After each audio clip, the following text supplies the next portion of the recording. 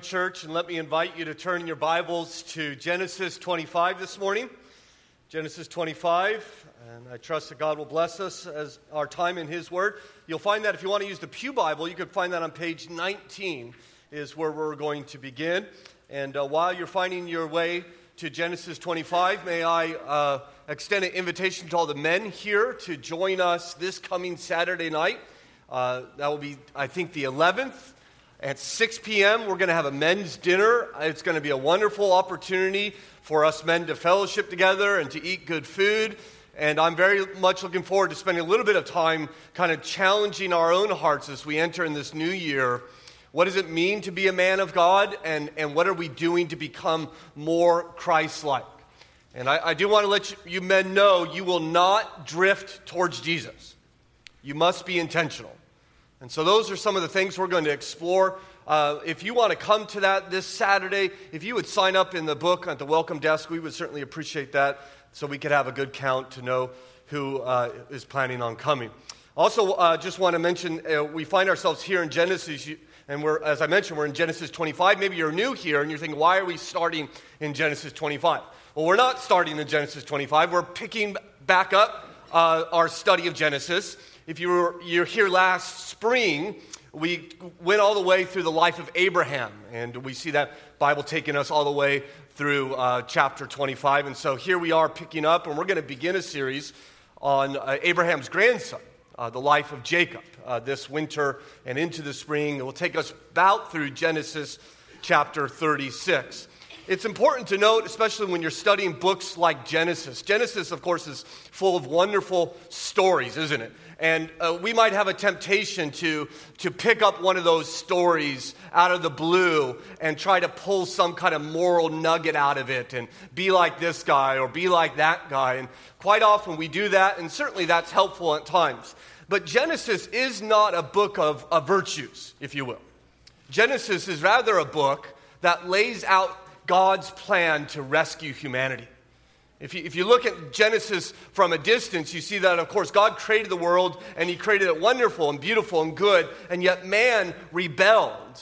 And there in the early chapters of Genesis, if you remember, it's one sin after another, and it's raising this question all the way through chapter 11, what hope does humanity have?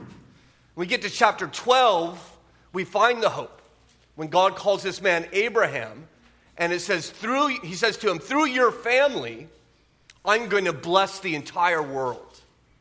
And that's God's rescue plan for humanity. Through the family of Abraham, He'll rescue people from all nations. And that same promise gets passed on to Abraham's son, Isaac, as we'll see next week, God willing, and then on to Jacob, and then, of course, eventually all the way to the greater son of Abraham, the Lord Jesus Christ, who is the one who brings God's blessing to us. And so I mention that because I want us to consider Genesis with that large picture in mind. We're reading this book ultimately to discover how God intends to save and bless people like you, and even people like the individuals we consider. And so here we are in Genesis chapter 25, beginning in verse 19. Hear now the word of God. These are the generations of Isaac, Abraham's son. Abraham fathered Isaac, and Isaac was 40 years old when he took Rebekah to be his wife, the daughter of Bethuel, the Aramean, of Paddan Haran, the sister of Laban, the Aramean. And Isaac prayed to the Lord for his wife because she was barren. The Lord granted his prayer, and Rebekah, his wife, conceived. The children struggled together within her, and she said, "If it is thus, why is this happening to me?" So she went to inquire of the Lord, and the Lord said to her, 2 nations are in your womb, and 2 peoples from within you shall be divided. The one shall be stronger than the other. The older shall serve the younger. When her days to give birth were completed, behold, there were twins in her womb. The first came out red, all his body like a hairy cloak, so they called his name Esau. Afterwards, his brother came out with his hand holding Esau's heel. So his name was called Jacob. Isaac was 60 years old when she bore them. When the boys grew up, Esau was a skillful hunter, a man of the field, while Jacob was a quiet man, dwelling in tents. Isaac loved Esau because he ate of his game, but Rebekah loved Jacob. Once when Jacob was cooking stew, Esau came in from the field and he was exhausted. And Esau said to Jacob, "Let me eat some of that red stew, for I am exhausted." Therefore his name was called Edom. Jacob said, "Sell me your birthright now." Esau said, "I'm about to die. What use is a birthright to me?" Jacob said, "Swear to me now." So he swore to him and sold his birthright to Jacob. And Jacob gave Esau bread and lentil stew, and he ate and drank and rose and went his way. Thus Esau despised his birthright. Our Father, we're thankful for your word that we can consider this morning, and trust you would like to speak to us through it. Incredible truths contained here. Truths just not about these boys, a family some 4,000 or 5,000 years ago, but truths that pertain to us even this day in January 5th of 2020. And so we come with expectation, desiring to hear from our God. And we ask that you would speak to us through your word and by the power of your Holy Spirit, for we ask it in Jesus' name. Amen. It was in 1894 that the Baltimore Orioles, believe it or not, were one of the best teams in baseball. In fact, some consider them one of the best teams ever. They won nearly 70% of their games, had 6 Hall of Famers on their roster, and would win the pennant 3 years in a row. But they didn't always win the right way. In fact, they were kind of an underhanded team. So when a base runner was rounding the bases, an infielder would reach out and grab him, sometimes tackle him. They would shave their bats, just the side of their bats, in case they wanted to bunt with that side in order to control the bunt better. They would fake being hit by pitches. But their most notorious scheme is that they would hide baseballs in their tall outfield grass.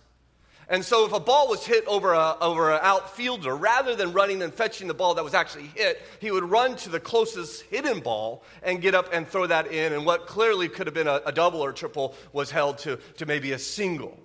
And they would actually, by the way, they were so good at it. You think they would get caught. They were so good at this, they did this routinely for 3 years until a game in 1896 when the ball was hit over the left fielder's head and the left fielder actually chased down the ball that was hit. The center fielder, also running to make the play, picked up a ball that was next to him, and they both stood up and threw simultaneously 2 balls sailing into second base. And so the gig was up. This is a team that would do anything to win a baseball game. And I think Jacob would have fit right in with that team. Here we are, as I mentioned, resuming our study of Genesis, and we're going to consider the life of the son of Isaac, the grandson of Abraham, and he is perhaps one of the most devious and shady of all peoples that we find in Scripture. In my study, people have described him as a cheater, a schemer, an exploiter, a heartless opportunist. And I would say amen to all those things. I think he absolutely fits the bill. And yet it is interesting, therefore, isn't it, that Jacob is the one who God himself would rename Israel. And that really the story of Jacob is the story of the birth of the very people of God. That God would choose a man that is entirely unattractive, we would say a wicked man, to actually begin his people. And in doing so, what is God showing us? But that he is a God of grace. That he's not looking for the good people to be on his team. He's looking for the bad people and giving them grace and beginning to redeem them. And in fact, we see this electing grace here of Jacob rather than Esau prominent in this passage. It would actually become one of the chief examples that John already read for us, that Paul would use to teach the New Testament doctrine of predestination. That is because Jacob wasn't the only boy in the family, was he? He had a brother named Esau. And yet we see very clearly here that God chose Jacob and not Esau. You see, this is a very divided family. In fact, you know this prophecy, perhaps that prophecy in verse 23 is kind of the unifying theme of all these stories, in which God told Rebekah, 2 nations are in your womb, or the King James says, 2 manner of people. And 2 peoples from within you shall be divided. The one shall be stronger than the other. The older shall serve the younger. And so these 2 boys, Jacob and Esau, they really, what God is teaching us, exemplify two nations, 2 peoples. One would be the people of faith. The other would be the people who live for the physical world, a good meal, the comfort of a good wife. And these two people, they continue even to this day, don't they? And they shop in the same stores, and they root for the same teams, and they vote for the same politicians, and yet they look at life very, very different. They have a very different view and understanding of what life is about. And yet the difference between these two groups of people, let's not make the mistake that we say, well, one is the good guys, and the other are the wicked guys. No. We'll see very clearly that they're both pretty wicked. They're both despicable. And yet God gives grace to one and not the other. As we'll see here, what I identify as 6 different scenes. And we'll draw out the theological principles as we go, considering these boys. The first, of course, is the absence of sons. The absence of sons creates quite a problem. You note verse 19, these are the generations of Isaac, Abraham's son. Abraham fathered Isaac, and Isaac was 40 years old when he took Rebekah to be his wife, the daughter of Bethuel, the Aramean of Paddan Haran, the sister of Laban, the Aramean. Verse 21, and Isaac prayed to the Lord for his wife because she was barren. So we immediately confronted with a problem in God's plan. That he's going to bless the world through this family. The problem is Rebekah can't have children. This, I trust, would have been a great difficulty to Isaac, just like it was to his father, especially in light of the prosperity of his older brother Ishmael. Just look up a few verses, verse 16. Remember, Isaac also has a brother Ishmael, and these are the sons of Ishmael, and these are their names, their villages, and by their encampments, 12 princes according to their tribes. And it goes on to describe the lineage of Ishmael. He has 12 sons. And here's Isaac, the child of promise, and he has no children at all. And then you think about what about the hardship this must have been on Rebekah. It was, remember when Abraham's servant went to fetch Isaac a wife down in Paddan Haran, and he found Rebekah, and Rebekah gets on that camel, and she's about to leave, and the family gathers around. You may not recall this. Genesis 24, they begin to sing a song about Rebekah, and part of the song they sing is, our sister, may you become 1,000 of 10,000s. Right? That's a high bar, isn't it? Right? We just hope that you have children and grandchildren and great-grandchildren. And then, by the way, when she meets her betrothed, Isaac says, oh, by the way, God has spoken to my dad and told him that through me, I'm going to have as many children as the stars in the sky and as on the sand on the seashore. And certainly their expectation was what? Children. Lots of children. Children soon. And yet the years pass and the decades roll by, and there's still no children. For Isaac's wife was barren, just as Isaac's mother was. You remember, Sarah. It's odd, I think, that this promise that God gives to bless the nations through the descendants begins not through one barren woman, but 2.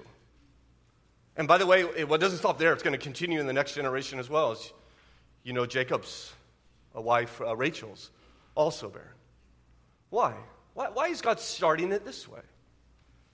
Well, I wonder if God is trying to teach Isaac, just as he seemed to be teaching Abraham, and I hope will teach us even this morning or reaffirm in our heart that the covenant blessings of God are only brought about by divine intervention, not through natural human working.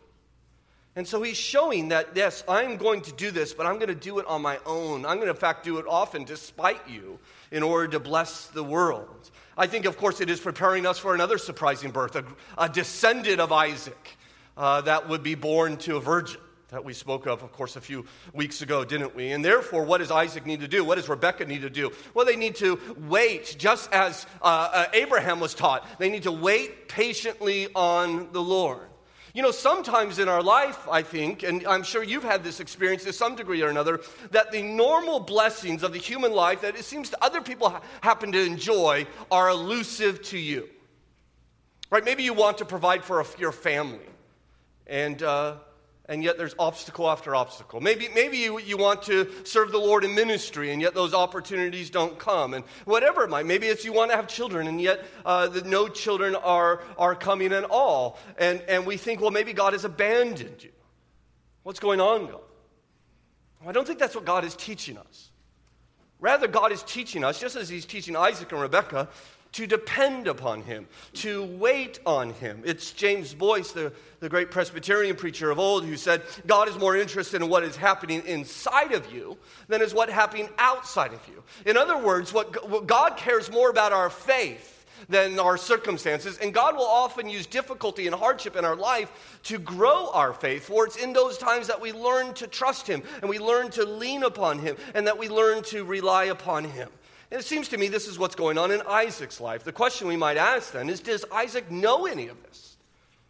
I mean, did he know that God was leading him to learn to live by faith, just as he was teaching his daddy Abraham? We're not sure, but I kind of think he did know it. Because though Rebekah, just like his mom, was both beautiful and barren, Isaac did not walk the path of his father. Remember that Abraham faced the infertility of his wife Sarah, and what does he do? He runs off and gets a girlfriend, right? He says, we'll solve this problem that way. You notice Isaac doesn't walk the path of dad here. In fact, Isaac probably experienced the hardship that brought on the family more than anybody during the conflict between Ishmael and himself. And so he does not repeat his father's sin. Instead, what does he do? Lord, look in verse 21. And Isaac prayed to the Lord for his wife. He prayed for her. He wants a baby, and so what does he do? He prays for a baby. In fact, that word, that little preposition, where is it? He prayed for his wife, literally is towards his wife. He prayed towards his wife. Many commentators think that he didn't go off and pray, in other words, pray for his wife, but he prayed with his wife present, facing her, while he prayed to God on her behalf. And I think what a beautiful example this is to husbands, for instance. You want to build intimacy in your relationships, in your marriage. I think one of the most important things you could do is not just to pray for your wife, but to pray over your wife. Right? To wrap your arms around her and realize, listen, there are some things you can't fix. There's some problems you can't overcome. There's some obstacles you cannot leap, but you can pray. You can pray. And so in my mind's eye, Isaac is there taking Rebekah in his arms, and he's saying, Lord, this is my wife, and I love her so desperately, and this is so hard because we want to become parents. And you've promised us we will be parents, and so we don't understand. And so I'm asking you, God, will you please bless us? Will you please give us a child? And I think what intimacy that must have built in their marriage. I think you want to have intimacy with your children. You want to have intimacy with your spouse. Hold them in your arms. Let them hear your prayers for them as they pray for a baby, right? They want a baby. And of course, we resonate with that. We want babies, don't we? We want babies, don't we? Amen. Babies are good. Okay? By the way, we got like 36 babies in the nursery right now. And we need help in the nursery. God has blessed this church with lots of babies. And so I speak to the members of Hamilton Baptist Church. You should be serving in some capacity on Sunday mornings. Not every Sunday morning necessarily, but you should be serving on some Sunday mornings, serving your church. One way to do that would be getting on that nursery rotation. But if beyond just having babies, we want to see people come to faith. We want new Christians in the faith, don't we? We want infant followers of Christ, people surrendering their life to the Lord Jesus Christ. And so how are we going to bring about people coming to faith in Christ? Well, we must pray. We must pray. That's not all we must do. Just as it was not all Isaac must do in order to have a child, right? We must tell people about Christ, but we must pray. I wonder if your community groups, as you kind of renew this new year, if you could think maybe a core part of our prayer time is that we will regularly pray for the lost people in our sphere of influence, that God might bring them to faith. I will tell you in just a couple weeks, the last week in January, we're going to have as we do every year, our annual week of prayer. And there'll be opportunities for us to gather together to pray for those who are lost in our lives, that God would give them new life. And so here Isaac prays to God, and notice what God does. Well, verse 21 tells us, doesn't it? And the Lord granted his prayer, and Rebekah, his wife, conceived. What uncontrollable joy this must have brought. At last, finally, a child. You wonder if old Isaac, of course, Isaac means laughter, doesn't it? Might have taken Rebekah in his arms when she first told him, I'm pregnant, that he was turning her, spinning her around, and just that thunderous laughter of joy that God finally answered that prayer. But sadly, and you may relate to this, it doesn't solve all the problems. For you see, scene number 2, the conflict between the sons. It begins rather early, doesn't it? For we read in verse 22, the children struggle together within her. And she said, if it is thus, why is this happening to me? Notice briefly what is in her womb, according to the Bible. Children. The Bible calls that children. We sometimes use technical terms. We call children in the womb fetuses, and that's fine, I'm sure. But please understand that the Bible regards the children in the womb as human beings. It's not defended, it's not argued, it's just simply assumed. We find this throughout Scripture. This is very clear for us, for instance, in the nativity events, that the one in the womb is a child. And therefore, because Scripture teaches this, Christians are pro-life when it comes to abortion. We are that because it is not someone's private decision to take the life of another person. And the Bible says the child in the womb is a person. That's not politics. That's Scripture. Okay? And I just want to be very clear. You cannot affirm the Bible and at the same time be in favor of abortion. Right? Or to put it another way, if you adhere to Scripture, which I hope you do, the Bible demands that His people seek to protect the life of unborn people. And so we have children in her womb. There are children, plural, by the way, and they're not behaving, are they? As you see there in verse 22, the children struggled, literally oppressed, crushed, bruised each other. That's what that verb is sometimes translated. They're going at each other's throats before they're even born. Okay? Now, if you have boys, you can recognize this, right? Because boys fight. Okay? Right? Brothers fight. I came home from work yesterday, and I had one son had another son in a headlock, banging on his back. And while he banged on his back, he looked up to me and said, "Hi, Dad." And then I heard a muffled voice from under the armpit say, "Hi, Dad," right? That's what boys do. What do they want for Christmas? What do my boys want for Christmas? Weapons, okay, right? Just so they can hurt one another. This is what boys do. In my family, it often results in broken glasses, broken furniture, a broken sister if she gets too close, and yet they're fighting. Boys and girls are different, okay? And girls get hugs from Dad, right? Boys get dead legs from Dad, right? Or if I'm really affectionate, they'll get a nice noogie and they'll walk away thinking, "Man, Dad really loves me," as they rub their head, right? Now, Lager, she doesn't understand this. I'm still trying to teach her this. She was raised with one boy in the house, and therefore this was a house of peace. We have a house of war, okay? Right? And some of you are nodding. You could understand this. I have two brothers, by the way, both older than me, and we fought all the time, not because we love each other like my boys do. We fought to survive. I don't know if some of you can relate this. My parents both worked 60 hours a week. And so it was kind of Lord of the Flies in my house. And I'm the runt. Both my brothers are very, very large guys. And so you learn to fight dirty, right? Because you want to survive. Well, this is what these boys seem to be doing. They're fighting dirty. They're sinning, right, before they're even born. You can almost imagine Rebekah, somewhere around 5 months, 4 months, looking at her belly and thinking, "Oh, look, he's kicking his brother in the head," right? Don't laugh before the joke is finished, please. By the way, this is not unique to these individuals or to your home. We see this throughout Scripture. In fact, already in the study of Genesis, what have we seen? Cain and Abel go at it. Seth and Ham, the sons of Noah, go at it. Isaac and Ishmael did not have a harmonious relationship. What about his boys? They're not going to get along either. This is the chosen line of God. This is the believing people, and they are always, it seems to be, struggling with the unbelieving people. even exemplified here in the womb. This was foretold to us.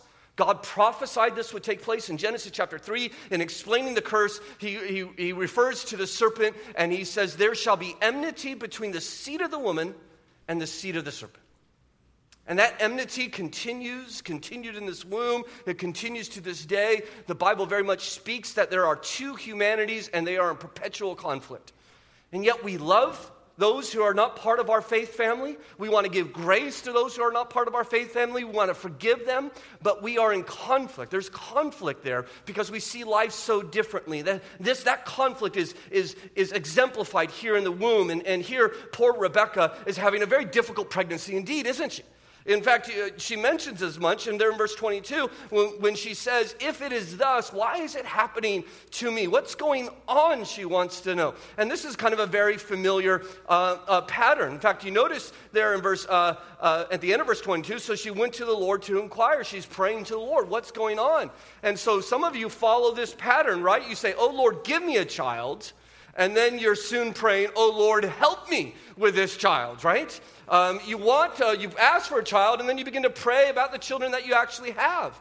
And so she comes to the Lord and says, what's going on? And somehow, we're not exactly told, God reveals to her what's happening in this amazing prophecy, not just concerning her boys, but concerning all of humanity, this cosmic reality, as we see thirdly, the scene number 3, the choice of a son.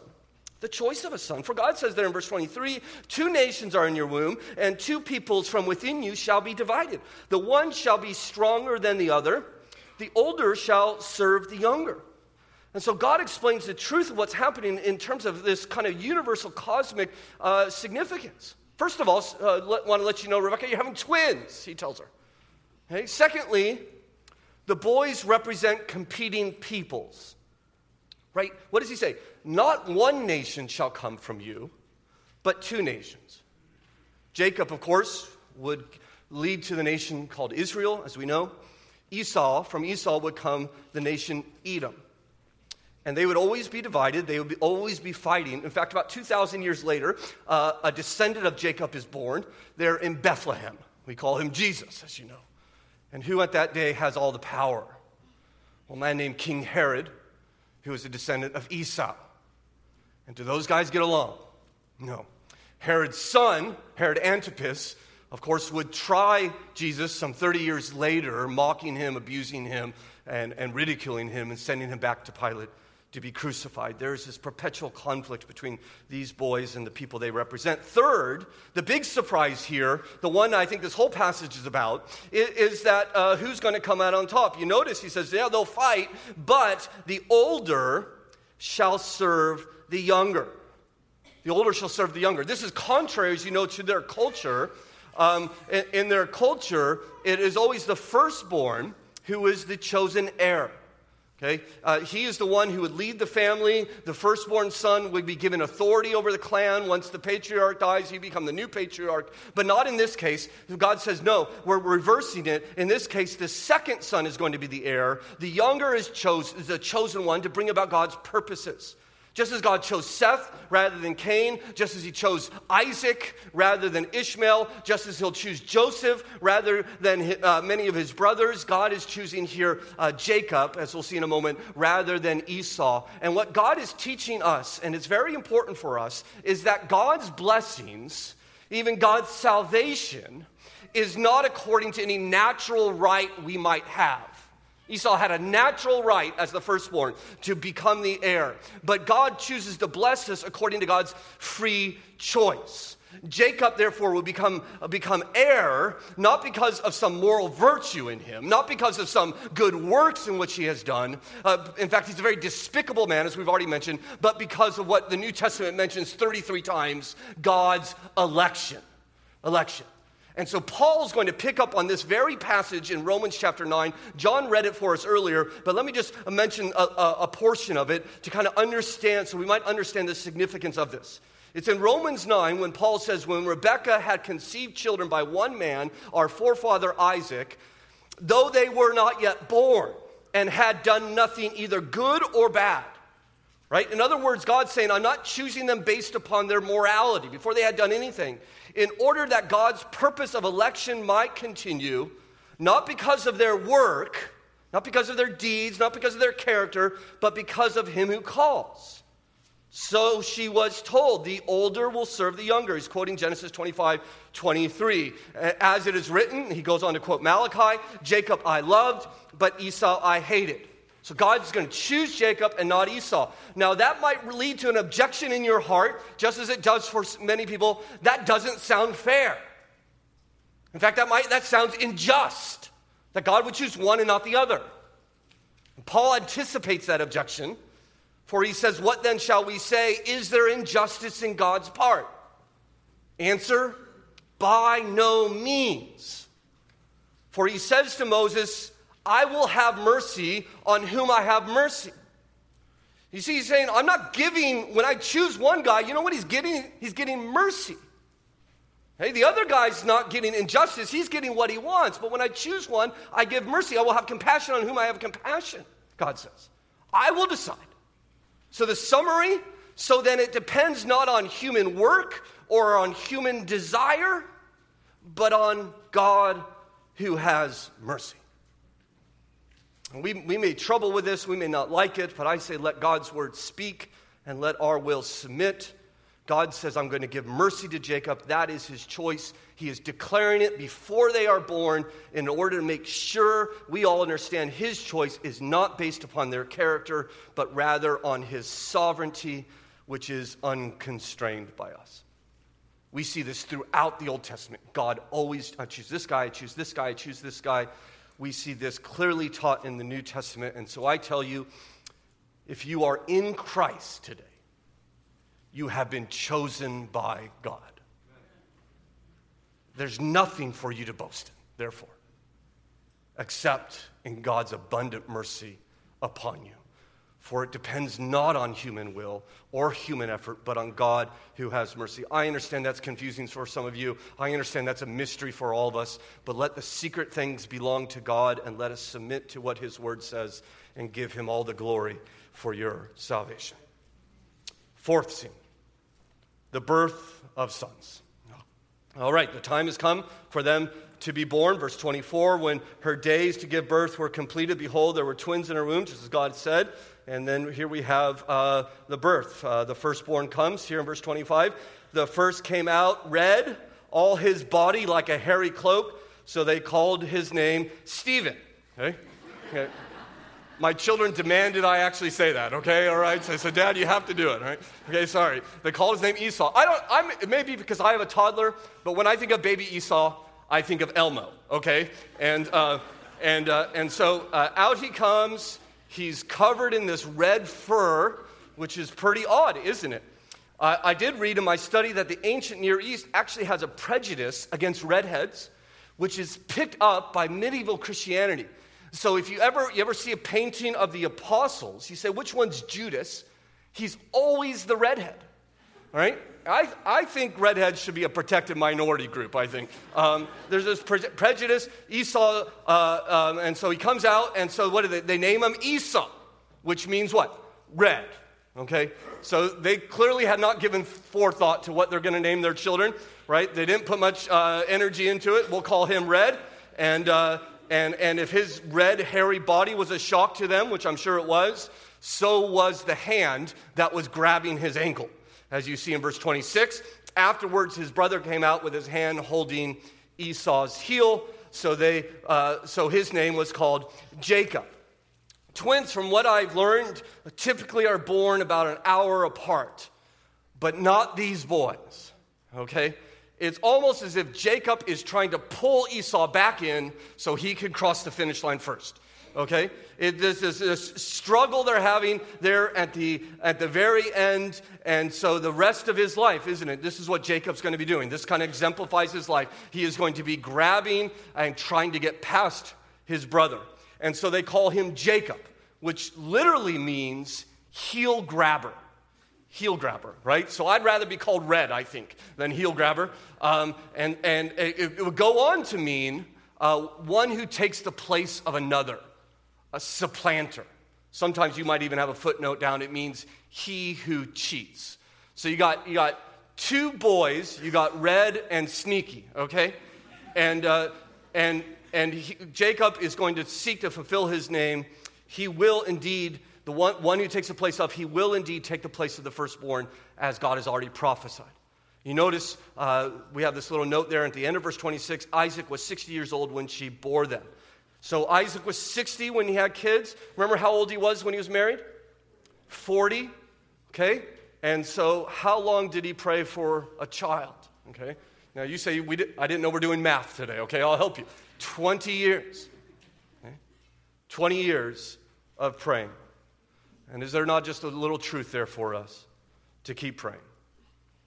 You want a spouse? Keep praying. You want your spouse to come to faith? Keep praying. You want a son? Keep praying.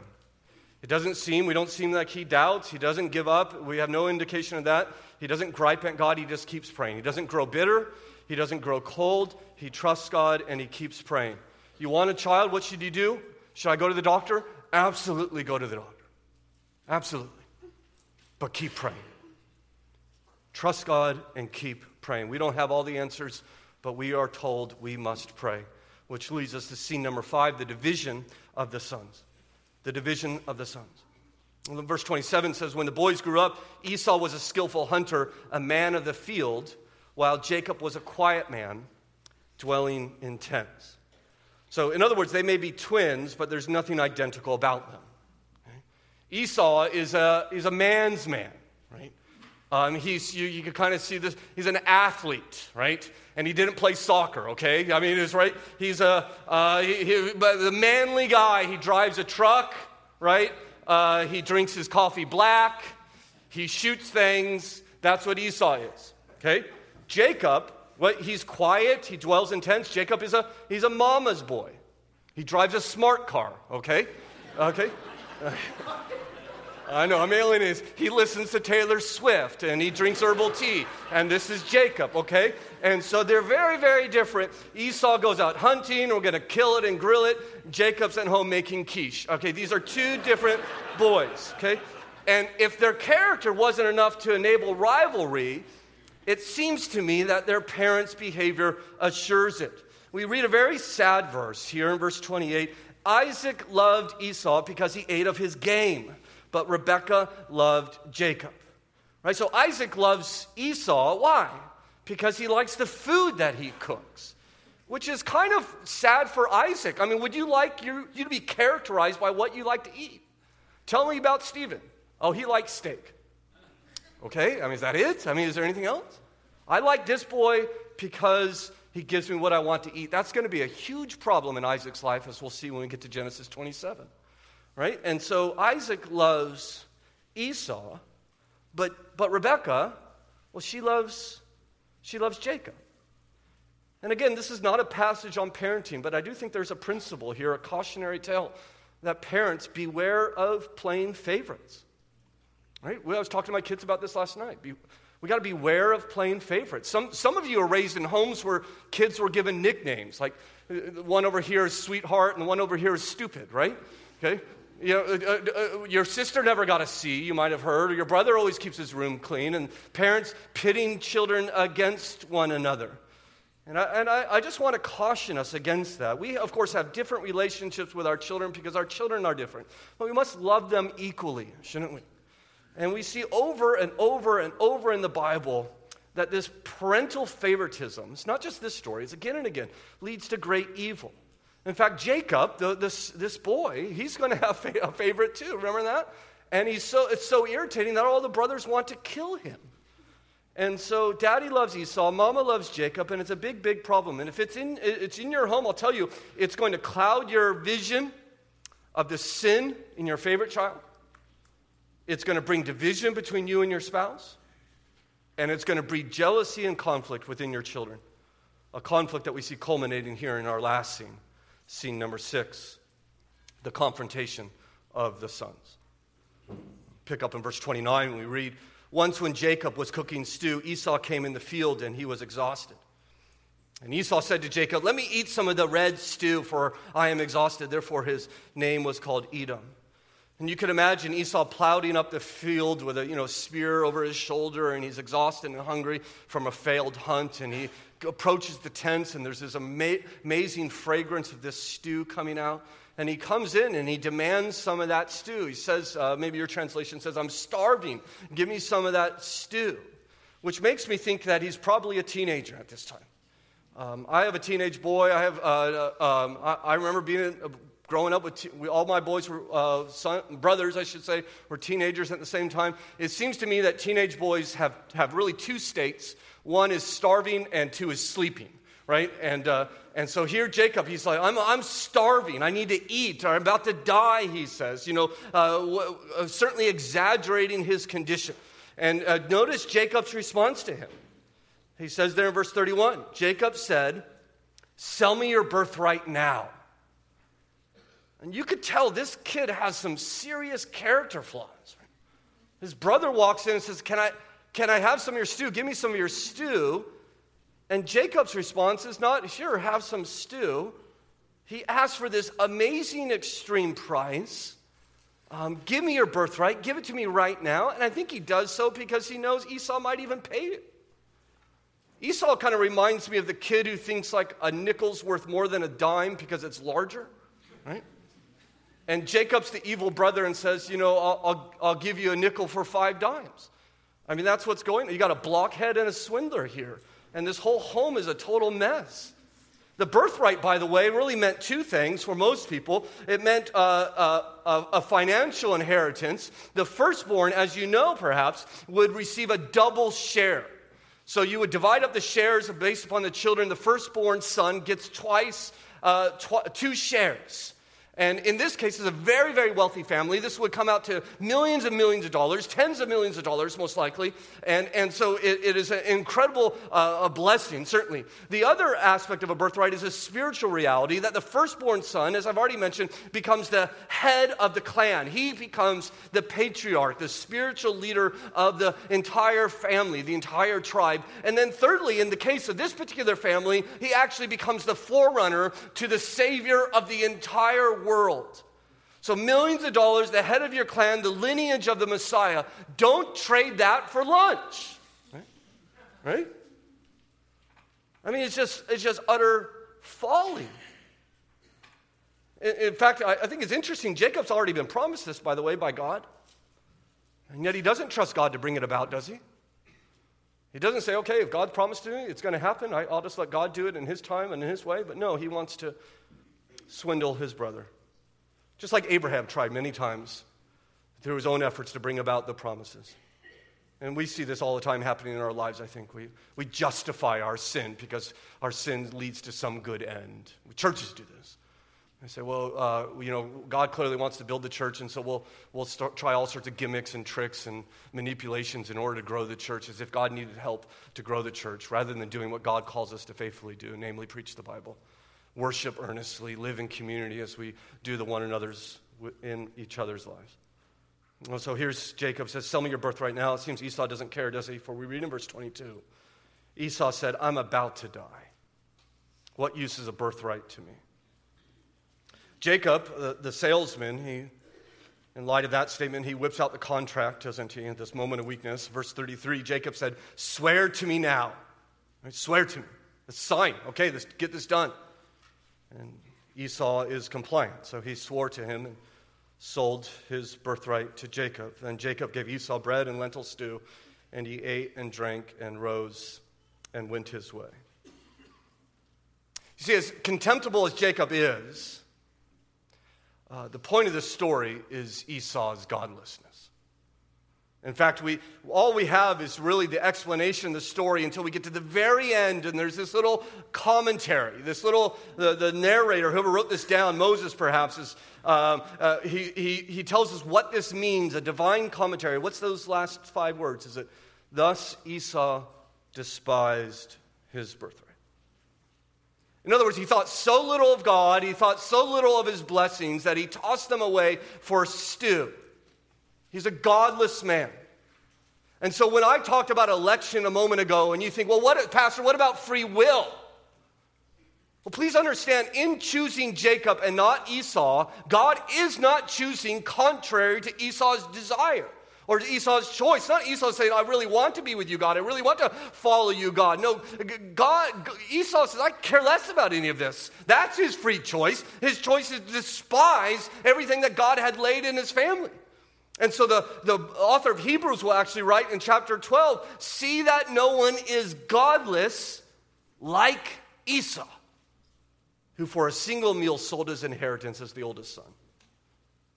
And I'm afraid this is an attitude, this Esau-like attitude is something that we see repeated over and over and over again. Please understand, Esau, he's the grandson of Abraham himself. And he is raised in a home that is committed to following God, though they struggle mightily, as we've seen. He is told about God, his family has a commitment to God, and Esau doesn't care at all.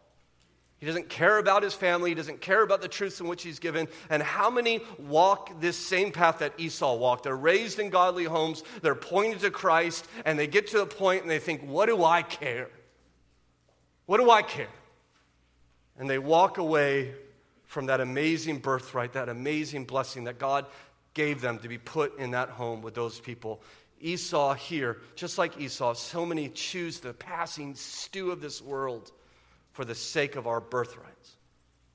And so may I be clear here this morning, if you despise the gospel, if you despise the work of God in sending his son into this world to live a perfect life and die in the place of sinners like you and I, and then be raised from the dead, if you despise that work of God, you will lose eternity. I think the tragedy here is Esau thought he's going to die unless he ate some stew, and in the process, he gives up eternal life for it. And how many people today, and you know them and I know them, they think, if I don't get to do this, if I don't get to be with this person or commit this sin or take this act, then life is not worth living. And so they go for it and run away from God and never return, giving up eternal life for it. It's the same lie told in the garden, eat this fruit and you will live. And they ate the fruit and they died. And how many walk this same path that Esau walks into eternal condemnation? And yet he is not simply a picture for those who walk away from God. I think he's a picture for you and I, Christian, who walk near God. We read this and we think, okay, this is the dumbest thing ever. How can anybody trade all this for lunch? What is going on? And yet I wonder, what is it that you and I do when we are pulled into lust, when we are given over to rage, when we surrender to gossip? What is it we're doing when we say, I'm going to sleep in and not seek after the Lord, not rise and pray? What is it we're doing when we have time to read the box score and not read the Bible? Are we not trading, if you will, birthrights for stew, for soup? I mean, how often is there something in front of us, Christian, that says, I want it right now, and I'm going to pay whatever it costs to get it? It was when I was writing this sermon about a month ago. I came home one evening, and we have chickens in our, we raise chickens, and there was a chicken feed issue going on. I won't get into the nitty-gritty, but I discovered that my child, who came out to greet her daddy, had not handled the chicken issue in the way I thought should be handled, and so my frustration overcame me. And I'm not a yeller. That's not how I don't erupt, but I withdraw. I get sullen. And my daughter, who wanted to greet her daddy, is greeted by just utter and ridiculous disappointment in her daddy. And so she slinks up to her room in tears. And I'll tell you what I'm doing. I'm giving up the birthrights of God for a bowl of soup. And so are you. And so are we all. When we think, I need this momentary desire, and I'm willing to give up the blessings of God for it. You have birthrights, Christian. I mean, we think about eternal life, we think about forgiveness, we think we're going to inherit the world. You are. You're a child of God. But you have birthrights in this life. You have the birthright of intimacy with God. You have the birthright of the joyful blessings that God bestows upon the obedient. You have the birthright of bearing great fruitfulness in other people's lives. And I think we so often trade it for these trifling, ridiculous things. We give our hearts to idols for soup. We give up divine pleasures in the empty pursuit of this world for a lunch. And my hope is that God will just use this, kind of put this in your heart as He has in mine when temptation comes. The little whisper from the Holy Spirit says, "That's just a bowl of soup. That's just stew. You really want to give up so much for it." And may that just be a tool that God would use in your heart. That when you're tempted to lust, when you're tempted to gossip, when you're tempted to rage, it demands so much from you. It demands intimacy with God and the peace that He bestows upon those who are obedient. And may God keep us from that. And we started this sermon with Pastor Josh teaching us from 1 Peter that God has worked in our lives so that we might die to sin and to live for righteousness. You see, our birthright that we have is not simply because we're born into the right family like Esau was. Our birthright, Christian, actually cost the life of Jacob's greater son. I mentioned Jacob means the one who takes the place of. It seems to me that his greater son lived up to that name. The Lord Jesus Christ would take the place of you and take the place of me. And it's almost as if he reached out and He grabbed us by the heel and pulled us back in order that He Himself, instead of us, might march into the condemnation of God. And just like Jacob took Esau's birthright, so, if you will, Jesus took yours. You have a birthright by nature, and it's not blessing. It's death. It's condemnation. It's damnation. And Jesus says, I will take your birthright. And in doing so, He freely gives us His. The older brother giving up to his younger siblings the blessings that are rightly due to him. The birthrights we have because of our older brother Jesus. In fact, in this table before us, we have a picture, don't we, of what He was willing to do so that you might become a son and daughter of God. My brothers and sisters in the Lord Jesus Christ, this Holy Supper before us, which we are about to celebrate, is a feast of remembrance. Remembrance that our Lord Jesus was sent of the Father into the world to assume our flesh and blood and to fulfill for us obedience to the divine law and even to the bitter and shameful death of the cross. And so in the bread and the cup we take in just a moment, we will be reminded of His death and of His resurrection and of His ascension, through which our Lord has established a new and eternal covenant of grace and reconciliation, that we might be accepted by God and never forsaken by Him. Will you pray with me as we prepare our hearts for this meal?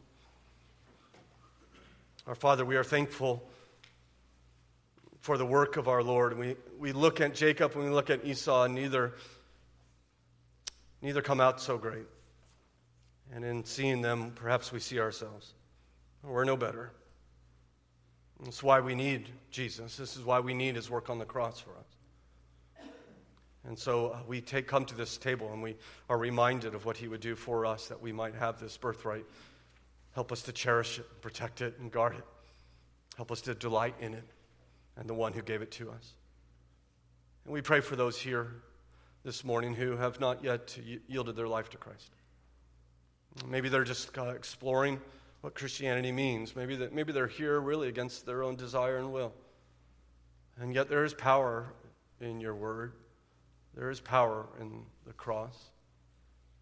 Would you even in their own hearts now ask them that they might think about how is it that they're going to stand before a holy God? Are they going to attempt to stand in their own goodness and their own righteousness? Is that good enough before perfection? Or do they need the perfection of another, as you have provided?